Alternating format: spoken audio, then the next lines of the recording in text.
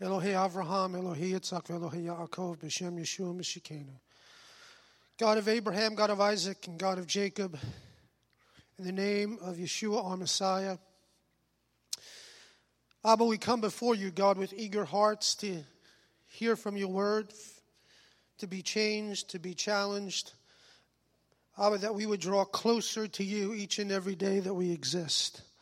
Abba, that your ways would be lived out through our lives as a testimony to who we are in you. So, Abba, I pray that you would help us in our weakness and pour out your Spirit upon us. In Yeshua's name, and God's people said, Amen.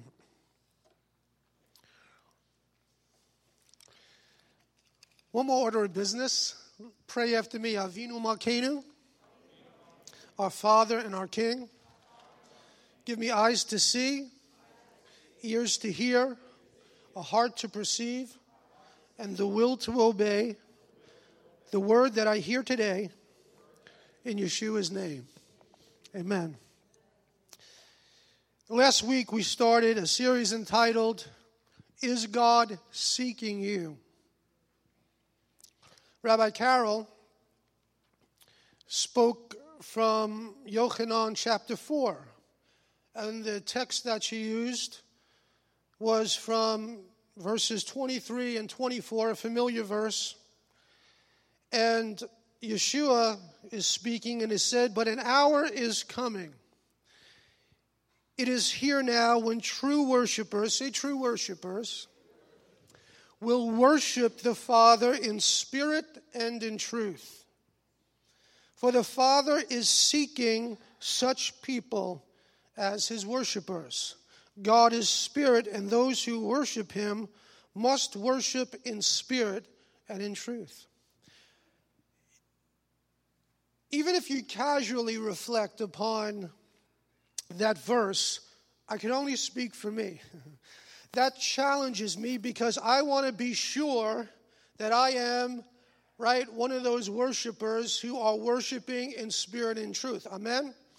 It says because Adonai is seeking out, ardently searching for not just any old worshiper, right? But worshipers who worship in spirit and in truth, which tells me that there might be some worshipers who do not worship him in spirit and in truth. And so we want to be those whom the Father is seeking. Amen? The scripture says that God is actively looking, like we heard last week from Rabbi Carol. So if God is looking and searching for worshipers, then it is to our great advantage to make sure that we are the kind of people he is seeking out. Amen? God dwells with those who are worshipers, and worship is the atmosphere of heaven. It takes place before his throne, day and night. Worship does. So if you wonder why God is looking for worshipers, because worship is the atmosphere of heaven. It's the atmosphere that God is comfortable in. And here's a verse for you in Revelation chapter 4. It says, the four living creatures having 6 wings were full of eyes all around and within. And they do not rest day or night chanting, Kadosh, Kadosh, Kadosh, Adonai Elohei Tzivaot, Asher, Haya, Vehoveh, Veyavo. We sang that today. Holy, holy, holy is the Lord God of hosts, who was and who is to come. And whenever the living creatures give glory and honor and thanks to the one seated on the throne, which we just heard happens day and night with no rest, correct? So when that takes place, the 24 elders fall down before the one seated on the throne and worship him who lives forever and ever. And they throw their crowns down before the throne, chanting, worthy are you, O Lord our God, to receive glory and honor and power. For you created all things, and because of your will they exist and were created. So God is in the midst of 24-hour a day, 7-day a week, 365 days a year of worship. Constantly before the throne of God. You see, it's interesting that God didn't say he was looking for worship, did he? He said he was looking for worshipers. Now, of course, worshipers worship.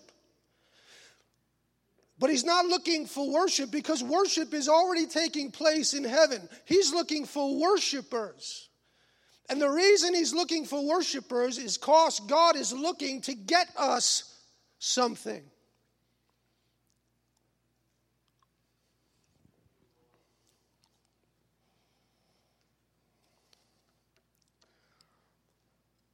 So worship is taking place in heaven, the abode of God, on the throne of the Messiah, Yeshua. Worship, like I said, is the atmosphere of heaven. And when Yeshua taught the Talmudim to pray, he told them to pray, your kingdom come, your will be done on earth, right? Did he not say on earth as it is in heaven? So we know in heaven there's 24-hour a day, 365 days a year of worship, correct? On earth as it is in heaven. So God is seeking worshipers. Here's the question for you and for me. Now listen to me. I'm not here to say you're not doing anything. I'm here to encourage you that God is looking for worshipers who worship in spirit and truth because he wants to get something to us. He wants to get us into a place where we encounter him on a regular basis. Amen?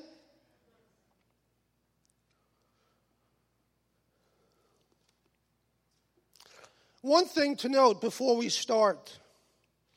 All the scriptures and forms that I talk about today are all Jewish forms. Hear me. They're all Jewish. They're going to all come from the Jewish writings. Not Christian, but Jewish. And if we're from a Jewish background, we need to be teachable to the fact that perhaps the way we've always been told to do it is not the scriptural way. That perhaps we need to be open to God's way if we see it in his word. Amen?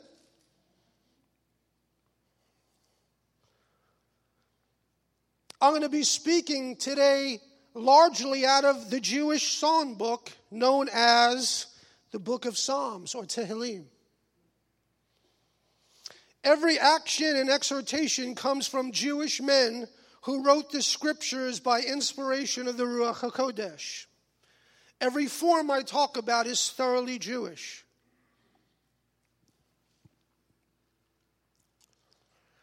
Many believers think, here's a quote, many believers think that praying means spelling out a list of petitions for God to answer because prayer and praise and worship are very closely related. But the truth is that without thanksgiving, say thanksgiving, praise and worship, say praise and worship, we will never have access to God. Say that again. Without thanksgiving, praise, and worship, we will never have access to God. This is the only condition by which we may enter into his presence and receive the answers to our prayers.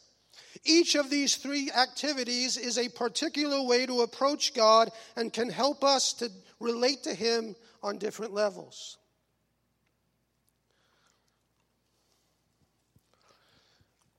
Think about what you came to today. What do we call this event? We came to what type of service? What do we call it? A worship service. Now, we came to a worship service, I trust, not to worship ourselves, right? We didn't come to worship ourselves. Therefore, I don't necessarily have to do something I like to do, right? We came to worship one greater than us, God. We came to bless him, to praise him, to give to him, to sacrifice to him. Amen? Matter of fact, throughout the scriptures, throughout the Tanakh, worshipers came with what? To give to God. A sacrifice to give to God. They came to give, right? They didn't come to get, they came to give. And so when we come, we should come, if we are worshipers, with an expectation not to get, but to give. But God being a good God, right, a gracious Heavenly Father, and God being who He is, never just receives. He, like a good father, even like an earthly father, when He receives, He wants to give back. So that's why we get something out of worship. Because God is so good. He just loves us so much. He just doesn't want to receive. He wants to receive and then give back to us. But the primary function of a worship service, which you came to today, right, is to give to God. To give. Say to give. So today we will look at two of these three important parts of our worship experience. And the first one is thanksgiving. The act of giving thanks means a grateful acknowledgement of benefits or favors, especially to God. We thank God for something He has done for us, right? If I give you a present, what do you say to me? Thank you. If I walk down and give Wayne $50, he's going to say, woo, thank you. Sorry, Wayne. That's a natural response when we receive something. Thankfulness is a mental and or verbal expression of one's revelation and appreciation of God's person. I can't stress that enough. I said it at the Wednesday night Bible teaching, but I want to say it here. In the sound of my hearing, we have a lot of folks, people listening on the podcast as well, who know about God and know a lot of teaching about God, have a lot of intellectual knowledge about God. But intellectual knowledge alone is insufficient. We need a revelation knowledge of God. What does that mean? That those intellectual teachings and principles that we learn become alive in us. You could tell me God loves me until you're blue in the face. But until I get a revelation of that love in my heart, until it pops off in my heart, then and only then does it mean something to me. Right? It's that revelation that is important. And so that's why we pray, God, give me eyes to see and ears to hear and a heart to perceive. Let me have a revelation of your truth. Amen?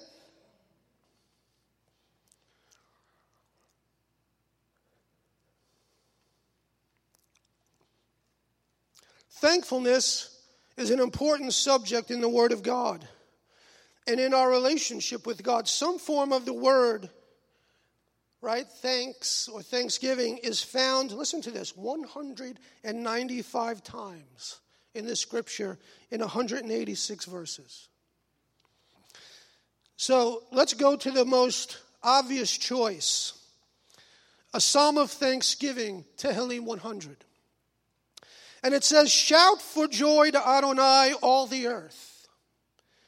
Serve Adonai with gladness. Enter His presence with joyful songs. Be aware that Adonai is God.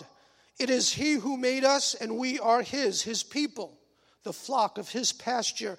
Enter His gates with thanksgiving. Enter His courtyards with praise. Give thanks to Him and bless His name. For Adonai is good, His grace continues forever, and His faithfulness lasts through all generations. This psalm was probably written to be chanted by a festive procession as they approached and entered the temple. As they were in Jerusalem and going, what gate is it referring to? It's referring to the gate of the temple. And as they were going, it says, enter His gates. How? With thanksgiving.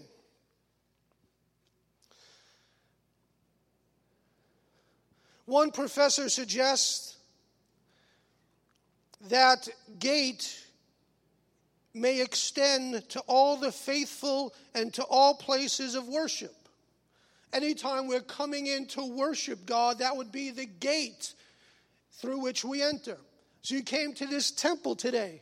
You entered the gates. Did you come entering with thankfulness?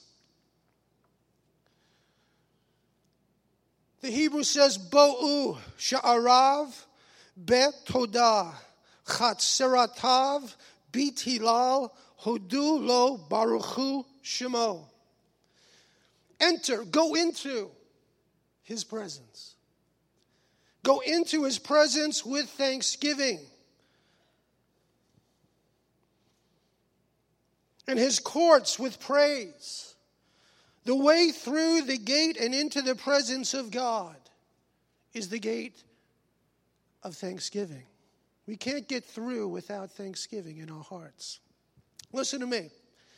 Thanksgiving is more than just saying, God, thank you, and thinking about things that perhaps you're blessed with. And not to say that's not important. However, thanksgiving comes from the heart. And it explodes from our innermost being. It is a reaction to something that we have been given by God. Hear that. It is a reaction, a response to something we have been given by God. Remember I said if I give you a gift, you say what? Thank you. We're saying thank you because God has given us something. Now, stay with me on this. The problem with that approach, correct, is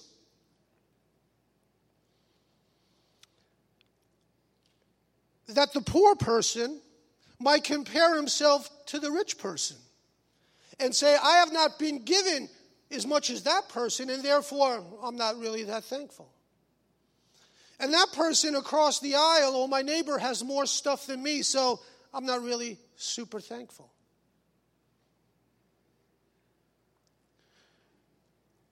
You see, we can look and compare what we have been given to someone else and conclude we are not as thankful because they have been blessed with more than us. Tehillim 100, the psalmist is thankful for what? That he could enter into the presence of God. That's what he's thankful for. That he can come into the presence of the living God, the God who made a way for him to enter. The same God who made a way for you and me to enter. Amen? It was God's own doing. He did it, not us. We are thankful because we have been the recipients of God's great mercy and his favor. But listen to me. Are you really thankful?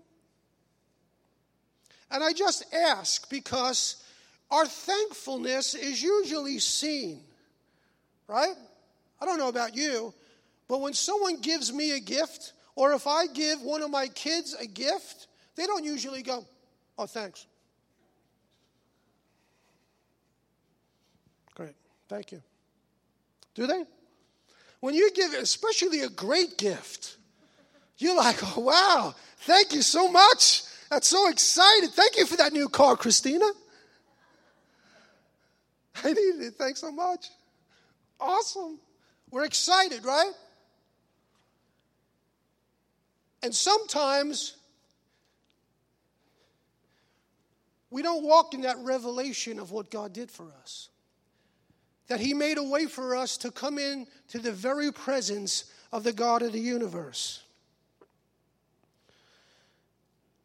And here's why. It says, who can ascend to the hill of the Lord? And who can stand in his holy place or his presence? Who can stand in his presence? He who has clean hands and a pure heart and does not lift up his soul to an idol.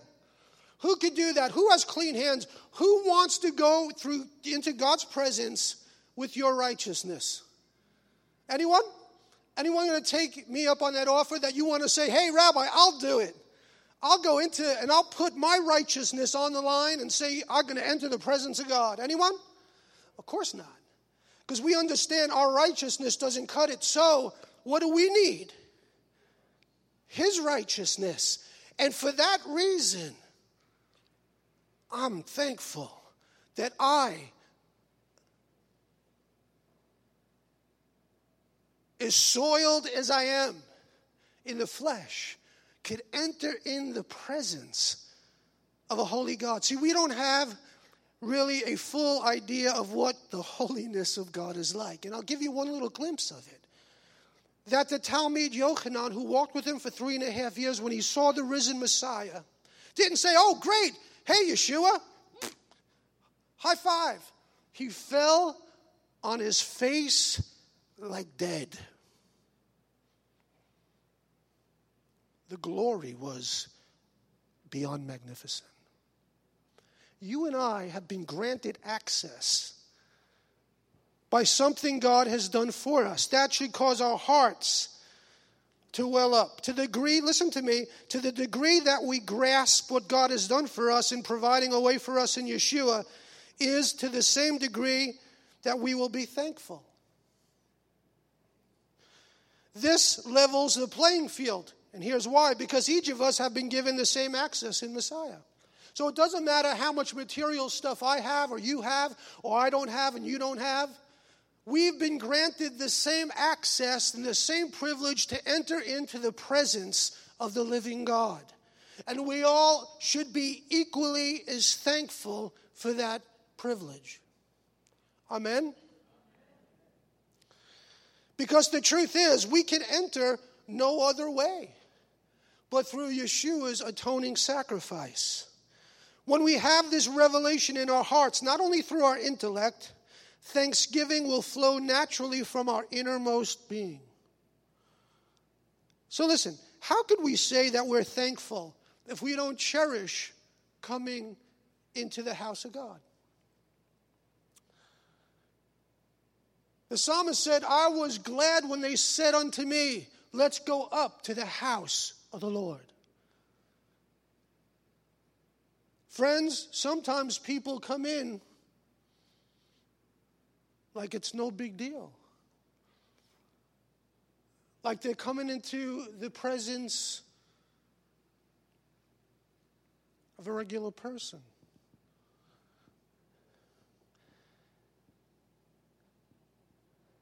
We're entering into the house and the presence of the Almighty. I felt him today.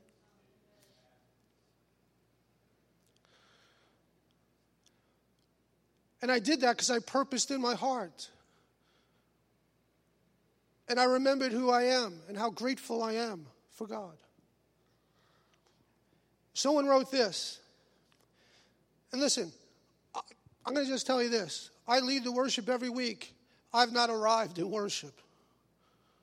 There's more to be experienced as far as the presence of God goes. I'm hearing what you're hearing, and I'm needing it as much as you. Someone said this, many sadly fail here. They have no song, only a perpetual dirge. And against many, the condemnation is written, neither were they thankful.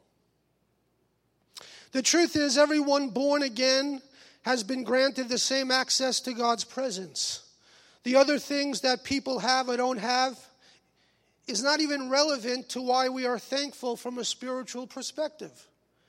You and I have been granted the ability to enter into the very presence of the living God. In the Brit Chadashah, it tells us how we have been granted the ability to enter his presence and what specifically God has done for us. Rav Shaul uses the concept of thanksgiving over 40 times in his letters and 7 times in the book of Colossians alone. This concept of thankfulness in the Brit Chadashah comes from the use of 2 Greek words. The first is charizomai, which comes from charis, which is grace. And the second is homiolego, which means to confess or acknowledge. So I'm going to read 2 verses from the Brit Chadashah. Realize, who is Rav Shaul? Is he a Gentile Christian man? No, he is a Pharisee. Okay, who learned under Gamliel, the famous Gamliel of the Mishnah. This is who he is. Look what he says. He says, with joy, giving thanks to the Father who has qualified you to share in the Kiddushim's inheritance in the light. He delivered us from the power of darkness and transferred us into the kingdom of the Son he loves, in whom we have redemption, the forgiveness of sins. So here are 4 things God has done for us in the Messiah for which we should be thankful. 1, he has qualified us. Say qualified us. Hikanu is the Greek word, and it means to share in the inheritance of the kedoshim in light. Hikanu means to make one qualified. So go through Yeshua means to make us capable. Yeshua makes us capable to share in the inheritance of the kingdom of God. Who makes us capable? There's only one name that makes us capable. The name of Yeshua, the Messiah.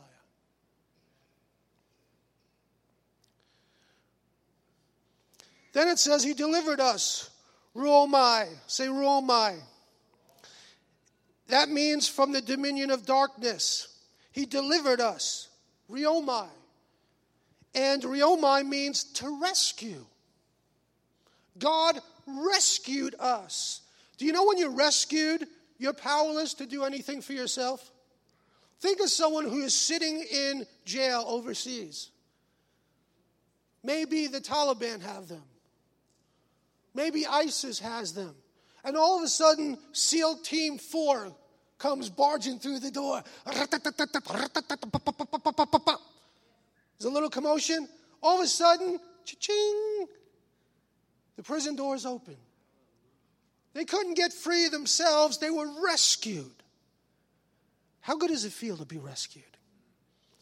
And the relief and the thankfulness, right? We've seen the pictures. And they're so thankful that these people risked their life, Messiah, so they could be free.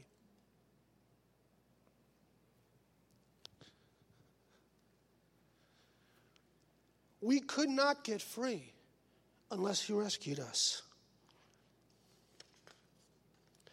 Then it says he transferred us. Not only rescued us, he could have rescued us, right, and taken us from a prison overseas and put us in a prison here, right? But it said he transferred us, methistano, into the kingdom of his son. Methistano means to transfer. We got the transfer. Listen to me. We got the transfer we always wanted from the deep, dark dungeon to the kingdom of light. It's the same transfer Joseph got. Remember Joseph was in the dungeon, in the prison? He got a transfer from the prison of Egypt to the kingship of Egypt. He got transferred. The transfer he was waiting for. That's what Messiah did for us. We couldn't do it ourselves. We got that call. We were in the minor leagues waiting for the call to the bigs. God called us up by Yeshua. And then lastly, he redeemed us. Apolutrosis means providing the forgiveness of sins. Apolutrosis means to be washed completely. Say, I've been washed completely. So that we have been fully washed, and our debt, the debt of sin, has been fully paid, and the stain of sin has been fully removed. Fully removed. So when we say, enter his gates with thanksgiving, do you understand what he's saying? Why are we thankful? That we could come through these doors and worship the living God? Because look at all that he has done for us. Not one of those things could we have done for ourselves. He did all those things for us. Friends, we need to have thankful hearts. Let me ask you a question. Perhaps you're in this room and you have never experienced personally that redemption of Messiah, personally. You've never personally accepted Messiah in your heart and in your life. There is only one way, and that is through the Messiah. There's not two ways. Traditional Judaism can't get us there.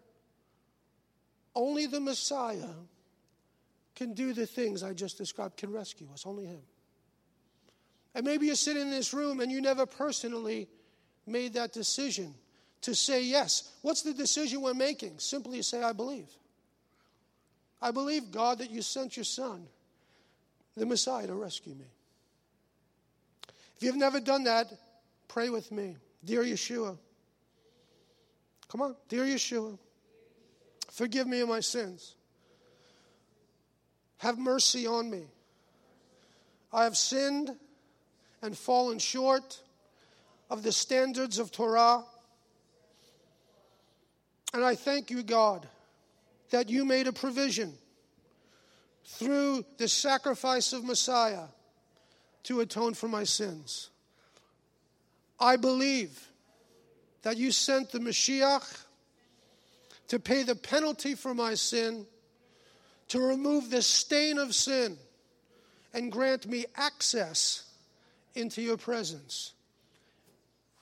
Amen. If you said that, you could be on a new journey in your life, if you meant it. Friends, this is not a game. There is a real heaven in which God dwells.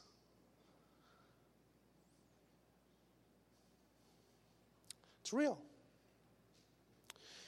We need to ask God, and I trust that you'll ask him, God, give me a revelation of these four truths. That he qualified me, that he delivered me, that he transferred me, and that he redeemed me. You hear me? Give me a revelation of that.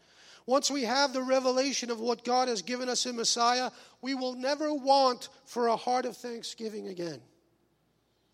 We will look forward. You know, can I just say it? I marvel how worship has become less and less important to people. Friends, God is looking for worshipers, primarily. Not people who listen to a message. Not people who study Torah. He says he's looking for worshipers, seeking them out. Where are they? Where are my worshipers? That's what he's looking for. Friends, you and I have a lot to be thankful for. We should be eager and thankful for all that he's provided for us. It gains us access into his presence. We're going to talk about presence. Because the presence of God is everywhere, correct? He's here right now. Right? But the presence of God doesn't always manifest. There's the presence of God. He's everywhere. And there is the manifest presence of God when God makes himself known to us. Right? For instance, if you were sitting at the front of the sanctuary and the people behind you have come in, they are in the room, correct? Their presence is among you, but you don't know they're there because they have not been made known to you. During the Shabbat Shalom, when they say Shabbat Shalom, now their presence has been made manifest to you. So God is everywhere, but his presence manifests when we praise him. When we enter his courts with thanksgiving and through the gates and into his gates through praise. When that happens, we can and should turn our attentions to the things we do have and God has provided for us and be thankful for the material blessings that also come from God, but they pale in comparison to the ability to enter into his glorious presence. Amen? So really, work on that. Say, God, I know you're thankful, but sometimes we lose sight of that. We lose sight of what he's done. So refresh yourself. The second is praise. Say praise. That's the next component to our worship experience.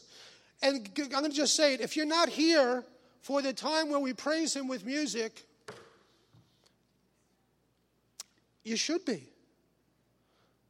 You should be eager to praise God.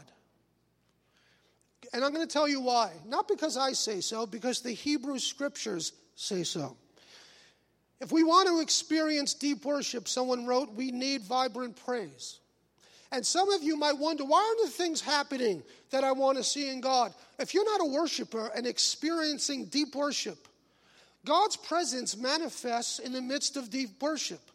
And when his presence manifests, all sorts of good things happen. But if we never get to that manifest presence, and what is his manifest presence? It's God's responding to us as his children. For instance, when our kid is outside playing on the playground, great, he's out there. I love him, he loves me, but there's no really exchange. It isn't until that child comes close and comes unto me and sits on my lap and smooches me and say, hey, Dad, I love you. Now we're in each other's presence, correct? Now I could love on him and bless him, right? Praise is something we do to acknowledge God, to acknowledge his greatness and the greatness of his deeds. So I'm going to give you a couple of Psalms, Tehillim. Realize all of this is, right, Hebrew writings. And he says this, hallelujah. Do you realize hallelujah isn't a Christian term? Hallelujah means praise God. Hallelujah. Praise Adonai, my soul. I will praise Adonai as long as I live. I will sing. Say sing. Praise to my God all my life. Don't put your trust in princes or in mortals who cannot help. When they breathe their last, they return to the dust. On that very day, all their plans are gone. So, praise God. Hallelujah. Amen. Tehillim 150 gives us instructions. Praise God in his holy place. Praise him in the heavenly dome of his power. Praise him for his mighty deeds. Praise him for his surpassing greatness. Praise him with a blast on the shofar. Praise him with lute and lyre. Praise him with tambourines and dancing. Praise him with flutes and strings. Praise him with clanging cymbals. Praise him with loud crashing cymbals. Let everything that has breath praise Adonai. Hallelujah.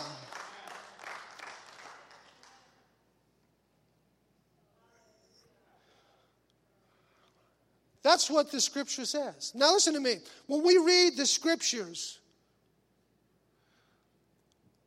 and we see praise the Lord or praise Adonai, we do not get the full picture. Praise God is really like a one note. There's one note from the orchestra. It's like ding. All right, that's nice. But it's nicer when the whole orchestra plays, right? It's like ring. Right? You know, one note's okay. It's nice to hear a guitar go ring. But when the guitar and the keyboards and the piano and the drum ring, it's so much fuller and nicer, right? There are 7 Hebrew words. When you read in your English Bible and it says praise the Lord, you don't get the full picture. Because any one of those terms, any time it says praise, it's not always the same word. It's one of 7 Hebrew words. And those Hebrew words instruct us. They're meant to instruct us how to worship and praise God. How to do it.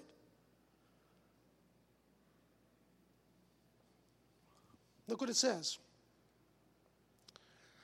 They each have a specific meaning. These words paint a complete picture of what it means to praise God and how the praises of God should be done. Tehillim 22:3 says, you are holy, enthroned. Where is God enthroned? What does it say? On the praises of Israel, right? Doesn't say on the study of Israel, right? It says on the praises of Israel. He sits enthroned. When we praise God, you get the attention of heaven. It's like the father with the prodigal son. When you begin to praise God, God starts to get excited. And he says, look, they're building me a place where I can come and dwell with them. What do you think the earthly tabernacle was about? They built God a place where he could come and be with his people. Well, in the Brit Chadashah, through Yeshua, our praise builds God a throne to come and to descend upon. And the first word I want to talk about is the Hebrew word, say yada. And it means hands to God. Yada means to hold out the hand, to revere or worship with extended hands, to worship with our hands. It's not a Christian thing. So in the English, when you read it, it says, praise God. But when you read it in the Hebrew and it says yada, you know how you are supposed to praise God. So, when you see people raising their hands, they're not performing some Gentilized form of worship. The Hebrew scriptures are instructing us, this is how you are to praise God, with extended hands. Praise God, yada. Lift your hands unto the Lord. Cast upon him. It even is used sometimes to throw. Cast upon God your praise. You ever see people in worship where they're just casting their praise with their hands? Bless you, O God. Thank you, O God. See, we think that's Christian emotionalism. It's in the Hebrew scriptures. Yada. Praise him with extended hands. Tehillim 7 and verse 17 says, I will praise. So we think, what does that mean to praise? Oh, I don't know. It says yada. I will praise the Lord according to his righteousness. I will lift up my hands and exalt my God. The second word is halal, and it means to celebrate God. Halal means to boast on God and declare his praise, to boast on God. Because how do I praise God? You boast on God. God, you are awesome. You hear the psalmist do it all the time, right? God, you are awesome and mighty and holy and worthy and powerful, and all dominion and might and glory and honor belong to you. Right? That's halal.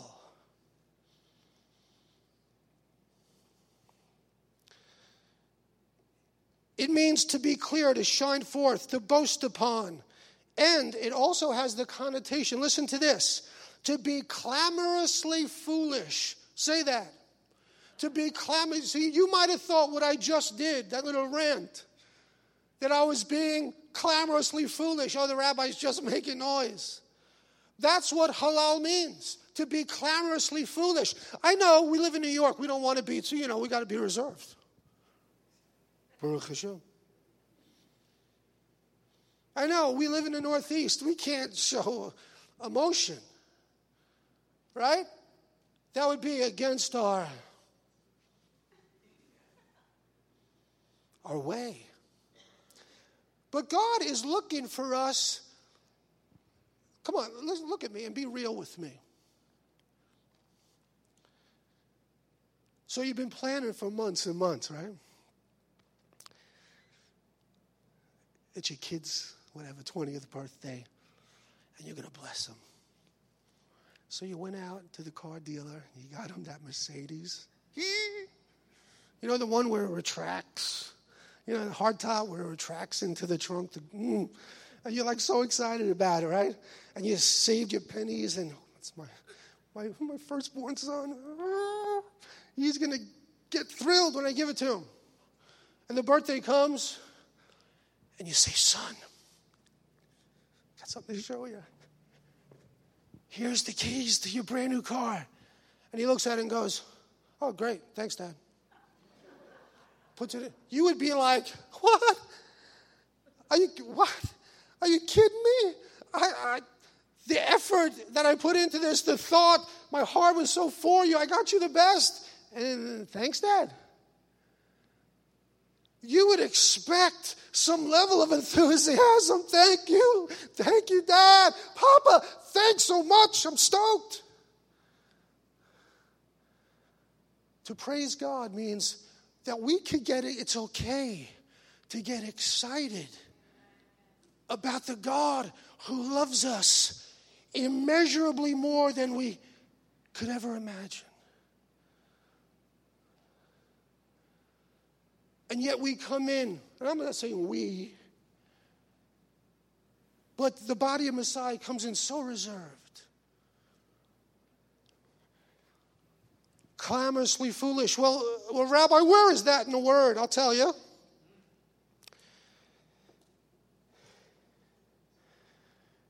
Tehillim 35:18, I will give you thanks in the great assembly, and I will give you praise. Among the huge crowds of people, clamorously foolish praise. Amidst the great, that means in public, guys. That means in front of everyone. That could be embarrassing to me. Do you know what? It was embarrassing to Michal. Remember the story? In 2 Samuel 6, when David is bringing the ark into Jerusalem, and David's so stoked. They're blowing shofarot, and they're playing with their tambourines, and they have their harps and lyres, and David is just praising God. He's leading the throng. He's singing. He's dancing. He's shouting. He's twirling. He's so excited. And then after the ark gets in, he goes to his house to bless his own house. And he walks in, and his wife says, Shaul's daughter, Michal, says to him, you disgraceful thing. What a disgrace. What an embarrassment. Twirling before the maidens and dancing. How indignant for a king of Israel. And David said to her, oh, that's what you said. Let me tell you something. I did that before the Lord. Before the God of Israel, who has blessed me and called me to his service. I will bless the name of the Lord, our God, and I will do it even more so. So are we going to be ashamed? Or are we going to act a little clamorously foolish to worship our God? Again, this is found in the Hebrew Scriptures. That's not in a charismatic, non-denominational Christian church. Hebrew Scriptures, King David acting clamorously foolish in his worship to God.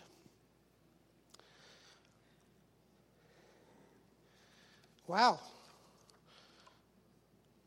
There's another word. Third word is tehillah. Say tehillah. It means a song of praise. Tehillah means praise, a song of praise. So I know all you guys who don't like to sing. You say, well, my voice ain't the best. Who cares? Remember the days when you used to sing? Listen, if Bob Dylan can sing in public, anyone here in this room should sing. No worries. I don't do a good impression, but all I know is every time I hear him, I said, that's good? What? Right? I guess it's good to him, and it's good to a lot of folks. But the point is, who cares? We're singing to the Lord. Sorry, Bob, if you're listening. I love you as a person, brother. Come back to the kingdom. Praise, tehillah, means a song of praise. The shouting of a sacred formula. Speak positive words about the excellence of another, God. And note, these words are in the context of being sung. It's about singing. Don't we pray it? Adonai sfatai tiftach ufi tehilatecha, right? Lord, open my lips, then my mouth, say mouth, will praise you. Singing unto the Lord. Congregational singing, okay, wasn't invented during the Reformation of the 1500s. Congregational singing was implemented by King David. That we would go up to the house of God with a song in our hearts and on our lips. I'm telling you, the enemy has looked to rob the Messianic Jewish world.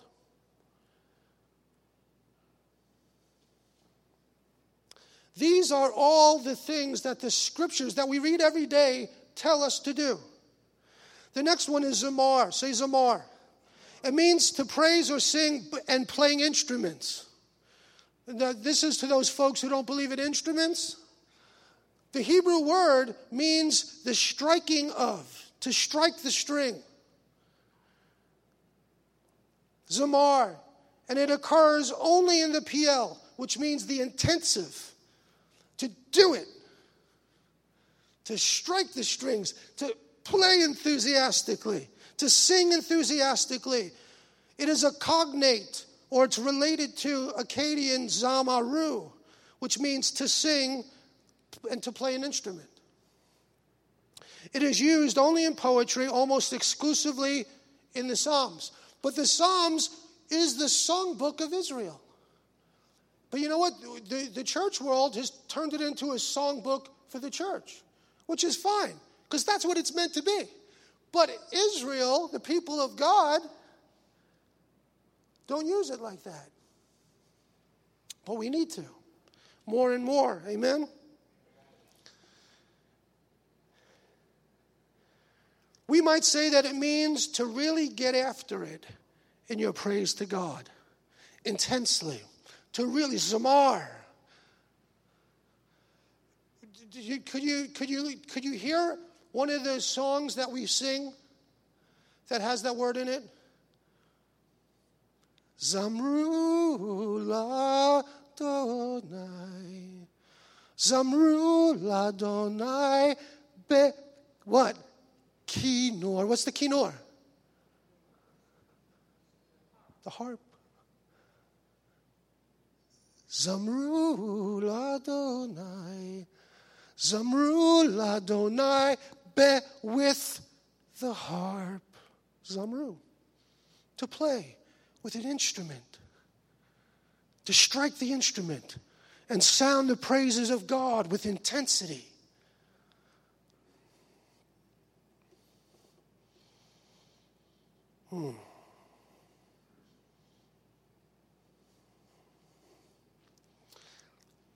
Tehillim 30:4 says, sing, zamar, praise to Adonai, you faithful of his, and give thanks on recalling his holiness. Hihulim is the next word. Hihulim. And this root connotes being sincerely and deeply thankful and satisfied in lauding a superior or superior qualities or the great acts of God. Hihulim. Say hihulim. It means rejoicing, praising, vintage rejoicing, merrymaking. It's connected with thanksgiving and times of celebration. And it means rejoicing, celebrating the harvest, merry praise, like we do at Sukkot, for instance, and the high holidays.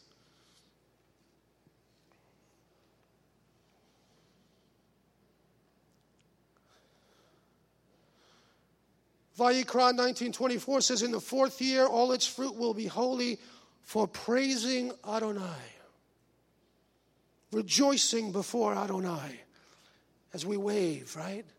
The fruits before God and praise him.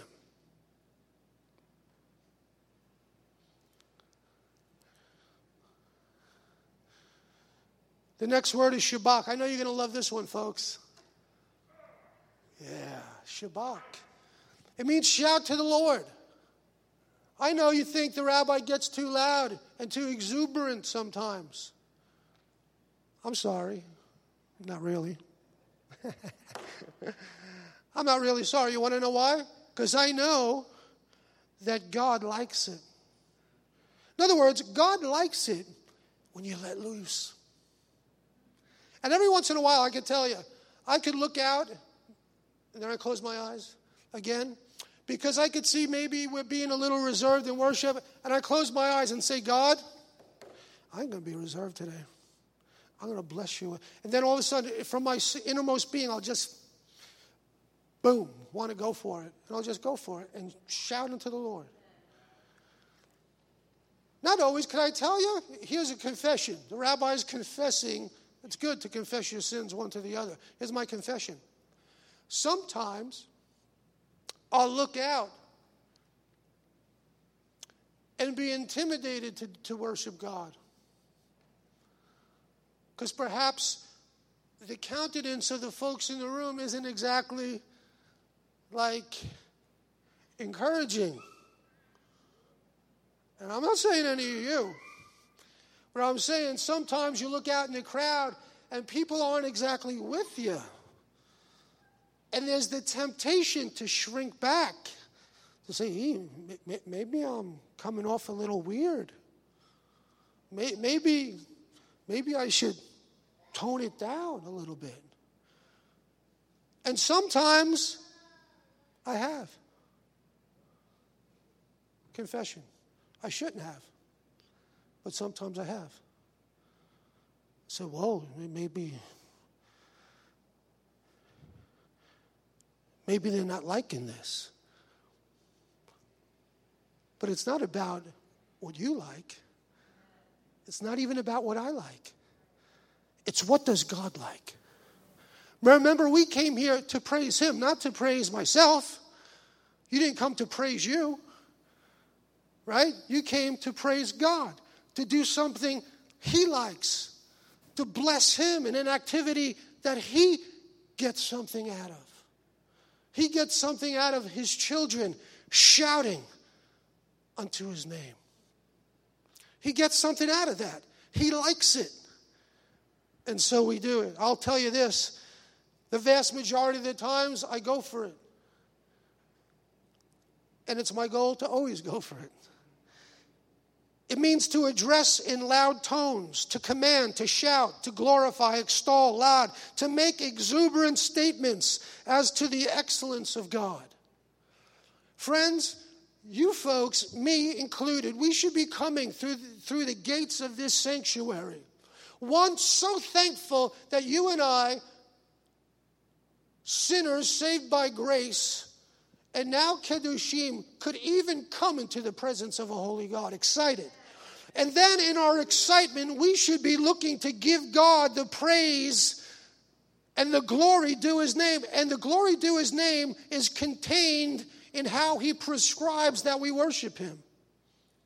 With uplifted hands, with loud shouts, with exuberant praise, with being clamorously foolish, with rejoicing in who God is. Tehillim 63:3 says, for your grace is better than life. Think about that statement. For your grace is better than life. My lips will praise. Will not just praise. Oh, I praise the Lord. We'll praise you. Shabach you. Hallelujah. Praise the Lord. I know you think I'm crazy. Hallelujah. Shout unto the Lord. Praise the Lord. Some of you, I got a little bit. I can see you like, oh my gosh. I don't want to do that so badly. I don't want to do it. I love it. Some of you are saying, please don't do that again, Rabbi. I don't ever want to do that again. But I want to tell you, God wants you free to be able to shout unto the Lord. Oh my goodness, he likes it.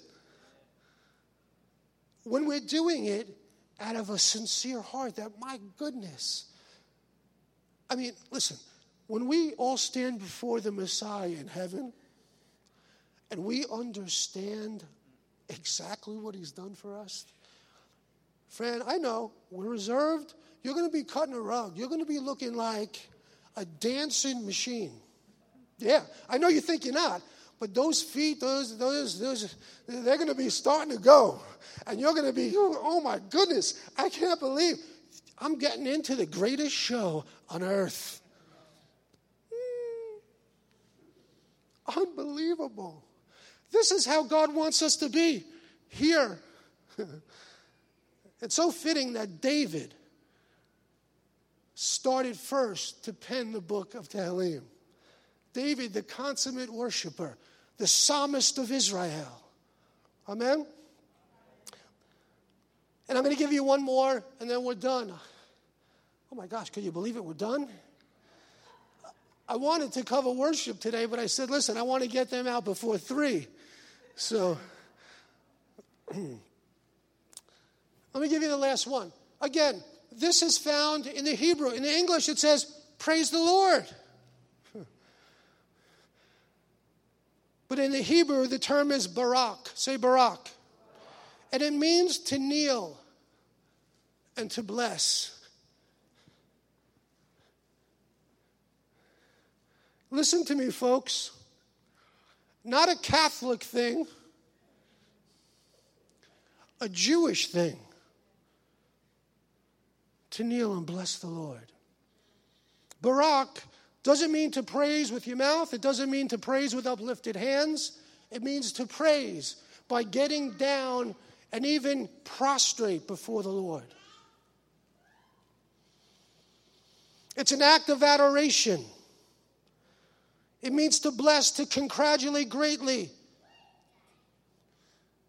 In Tehillim 16:7 it says, praise, Barak Adonai, my counselor. At night my inmost being instructs me. At night I go before my God and I say, God, you are so worthy.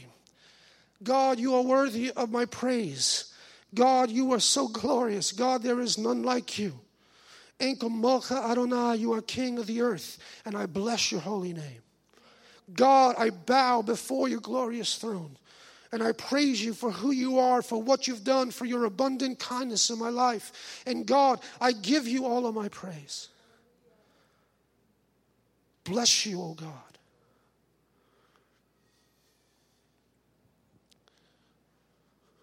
Barak.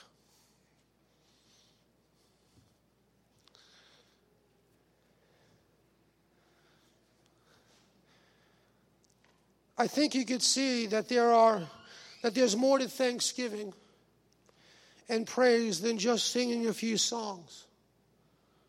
It's about a revelation of the goodness of God and declaring his praises in the way he has instructed us.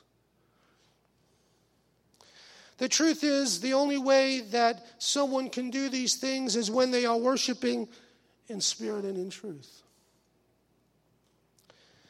Only when the truth of God and his Messiah and the reality of his mercy that he has shown us hits our hearts and comes alive could we do those things.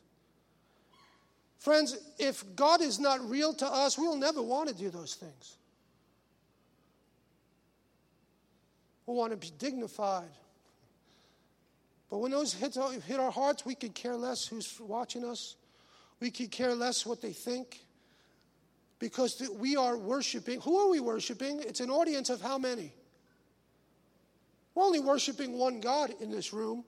Just one. Just him. I'm not worshiping any other God. I'm not worshiping to impress you. I'm not even worshiping for me. I'm worshiping for him. What am I saying through all this? I think that we could step up our game as a Messianic Jewish community as it pertains to worship and praise. Thanksgiving and praise here specifically.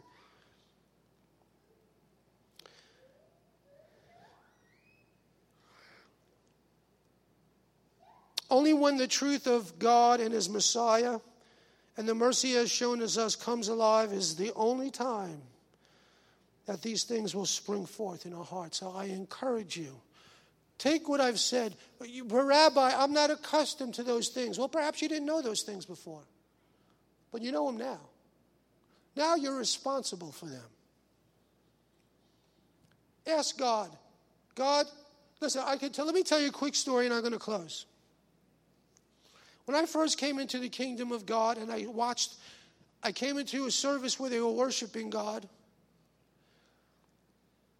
I, perhaps like you, was very uncomfortable.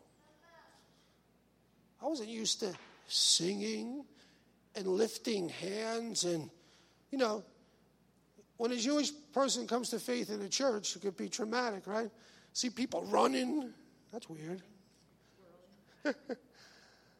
And you sit there like, eek. And then, after being there a few weeks, you go to half mass. You still got that big eye wide open saying, wow, this is kooky. But you go like this. Then you say, well, I think it's time. It's safe for me to do one of these. And then you can even sway a little. You don't want to sway too much because you don't want to look weird, you know? So you give God one of these. And then you think, you know, you really got to when you get the arm all the way up. It's a progression. Maybe you're not comfortable right away. Maybe you think it's a little weird.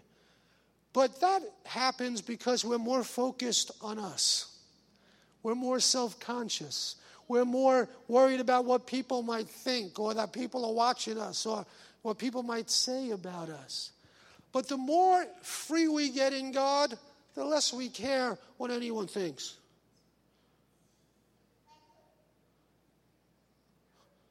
I'm not here to worship you. I love you. I'm not here to worship you, though. I'm here to worship God. And God wants me to lift my hands. God wants me to lift my voice. God wants me to sing and jump and twirl and shout and play and all the things that he says he wants from me. And guess what? Who am I to withhold from God that which he wants after all that God has done for me? He took me, trust me, not so unworthy of his mercy. And he took me and allowed me, he washed me and allowed me entrance into the court of heaven. Guess what? Who am I to withhold God the praise he desires? Next week we're going to speak on worship. Because their worship, listen to me, we praise God for his deeds and we do all those things, but there's an end goal. Our goal is to get to the place where we are worshiping God. And worship happens once we have entered into the presence of God. What presence? The manifest presence, where we sense the atmosphere. Remember the song we sang, "The atmosphere has changed"? I could sense the atmosphere changed. And many of you as well. And once that atmosphere changes, that's when we have an opportunity to worship God. We now behold him. We're having, this is what I like to say, we're having a moment with God. Yeah, I know you like that Cherry Garcia, ice cream. When I'm having a moment. You can take that scoop of ice cream and say, oh, we're just having a moment.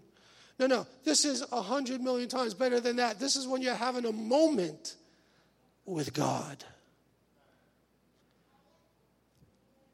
And you're connecting with him. And he's touching your heart. And it feels so great. Worship. When we are worshiping and we know he's present, the atmosphere is different. His peace invades our space. And in a word, worship is intimacy, a closeness to God. Let's stand on our feet. Listen, for some of you, the things I've said today are a stretch. But I could guarantee you that every single thing I said today is biblical and scriptural and something God wants us to do. I lay forth a challenge before you. You could go on worshiping like you're worshiping. Fine. But I encourage you to get free in God and perhaps come to worship God the way he wants to be worshiped. Amen? Amen. Stretch forth your hand. Let me bless you. Yivarecha Adonai v'yishmerecha, Yireh Adonai panav elecha v'chunecha, Yisar Adonai panav elecha, v'yasim lecha shalom. May the Lord bless you and keep you. May the Lord make his face to shine upon you and be gracious to you. May the Lord lift up his countenance upon you, your family, your health, your finances, your children, and give you peace. B'Shem Yeshua, Amen. Blessings to you. God bless you. Thanks for listening.